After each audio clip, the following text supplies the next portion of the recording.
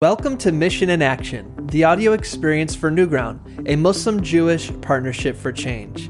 We are a nonprofit with a vision of an American society where Muslims and Jews are empowered to create lasting partnerships and engage in authentic communication and mutual cooperation.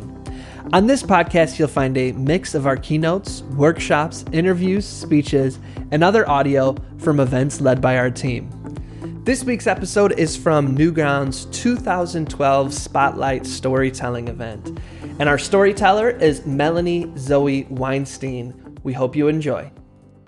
My story is called Escape from Torah Camp.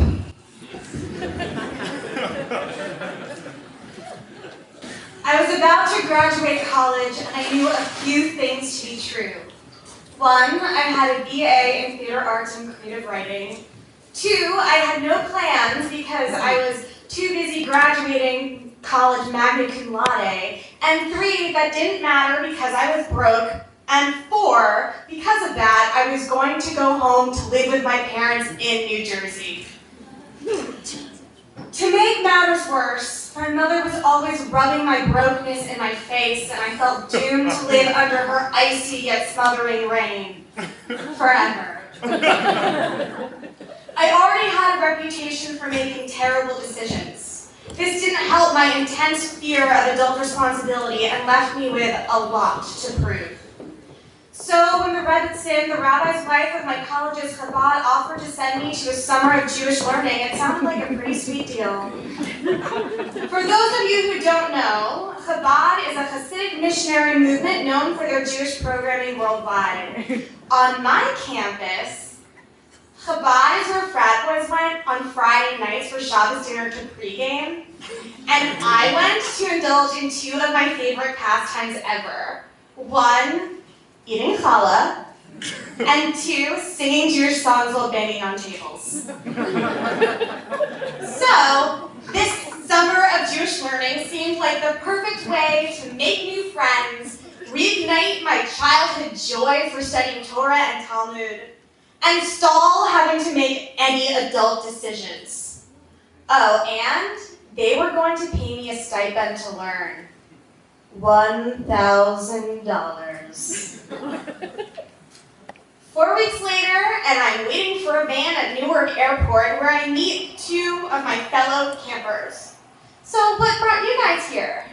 Well, I grew up Jewish, but wasn't really that into it, and then I went to school and I got really close with my rabbi and my Rebbitzin, and then Judaism started to mean a lot to me, so I'm really excited to become Lubavitch because it makes me really... I didn't hear anything after that.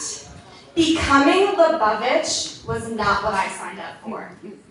It would mean observing Chabad traditions and laws, including not singing or dancing in front of men, keeping my elbows, knees, and collarbone covered in public. When I was married, I would have to wear a wig, and until I got married, I couldn't touch any boys. Chabad tradition did not exactly match up with my very real need to spontaneously skinny dip in oceans, perform karaoke publicly, and make out with whoever I want to, whenever I want to. I just thought that, I didn't say it, because we can all go with our own intentions, right? There was room for all of us there at Chabad camp. So we arrive at camp, and I meet the rest of my group, 3 non-Jewish girls who are all excited to convert to Judaism, the Lubavitch way. Uneasy yet optimistic, I entered our first Torah class, excited to reignite my childhood passion for Jewish text. But we didn't open a book. Instead, we listened to the rabbi's ranting spiel. As modern Jews assimilate and intermarry, they are doing themselves a greater disservice than Hitler did when he murdered 6 million of us in the Holocaust. Modern Jews are worse than Hitler. As compelled as I was by the suggestion that my liberal lifestyle was the equivalent of my gassing myself in Auschwitz, I was starting to feel like my teachers had some sort of an agenda. Shabbos approaching and my cell phone rang. It's my mother, super anxious because she had been trying to reach me all day. Melanie, I bumped into Brenda in ShopRite and she told me Chabad is a cult. So I Googled it. Did you know that it takes 40 days to brainwash somebody and you are going to be there for exactly 40 days? Melanie, I want you to come home now. Mom, I am a magna cum laude graduate and I need you to respect my adult decisions and let me make them for myself. Shabbat shalom, bye! I returned to my bunk to shower before Shabbat. And that's when the Rebbitsons entered my bunk to give us our washing bowls, to introduce us to taking on a daily custom of hand washing upon waking. Nagelwasser, I think. While the other girls excitedly asked questions about this tradition, I just stared at my bowl, not touching it. Do I take the bowl and pretend to play along? Or do I say how I feel at the risk of insulting my hosts and spend the rest of my summer an outsider here? Or even worse, do I take the bowl and let it become a gateway mitzvah, a gateway custom? No, said the voice inside me. My future life flashed before my eyes. First this bowl, the next I'm wearing different clothes, then I'm getting married to a husband, and then I'm covering my hair, and then I'm shaving my head, and then I'm pregnant, and then my family doesn't recognize me, and then I can kiss my career in acting and writing goodbye. No, said the voice inside me. No. What happened next remains unclear. I think that I packed. And I searched for someone who could take me to catch a bus before the sunset and Shabbat started, because the next thing I knew, I was sitting in a car with a rabbi, and he was looking at me with these wise, knowing eyes. What are you afraid of? I didn't give an answer because I didn't have one. But in psychoanalytical hindsight, I was afraid that practicing his way of Judaism could become so compelling that I would give up the core of my being in order to be like him. We approached the bus station in silence, only to discover that the last bus before Shabbos had already left. I was trapped. As we turned around, the rabbi said, "Are you relieved?" Again, I didn't answer because I didn't know how I felt. I was 22, and that was something that a cult leader would say.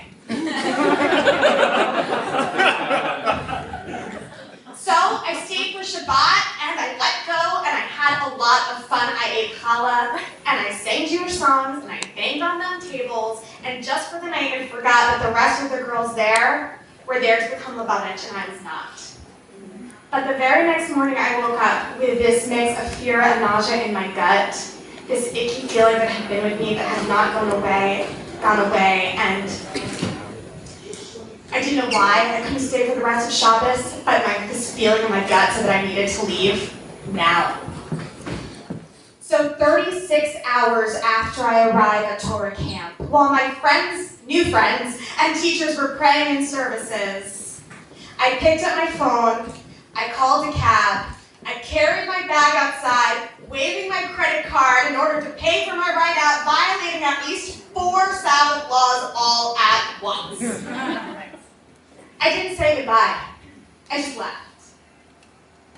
And when I got into that cab, I finally did feel a sense of relief. I had made my first major post-college decision. It was unintentionally disrespectful to Chabad and very confusing for me. But I did it. And while I wasn't sure yet where I should belong, I had made a choice about where I didn't. So I was going to my childhood home, where my parents had welcomed me with open and loving arms, and decided that I could belong there, for now. Hi, I'm Aziza Hassan, the Executive Director of Newground, a Muslim-Jewish Partnership for Change. Thank you for sharing your time with us today and for listening to this episode of our podcast. At Newground, we believe that conflict is natural and inevitable, yet not intractable, no matter the history. Being stuck is a choice. That's why we build relationships between Muslims and Jews so that they can transform their communities through lasting partnerships. If you'd like to learn more about our mission or support this podcast and Newground's work, please visit mjnewground.org. That's M for Muslim, J for Jew, newground.org. Or click on the link in the show notes. Thank you.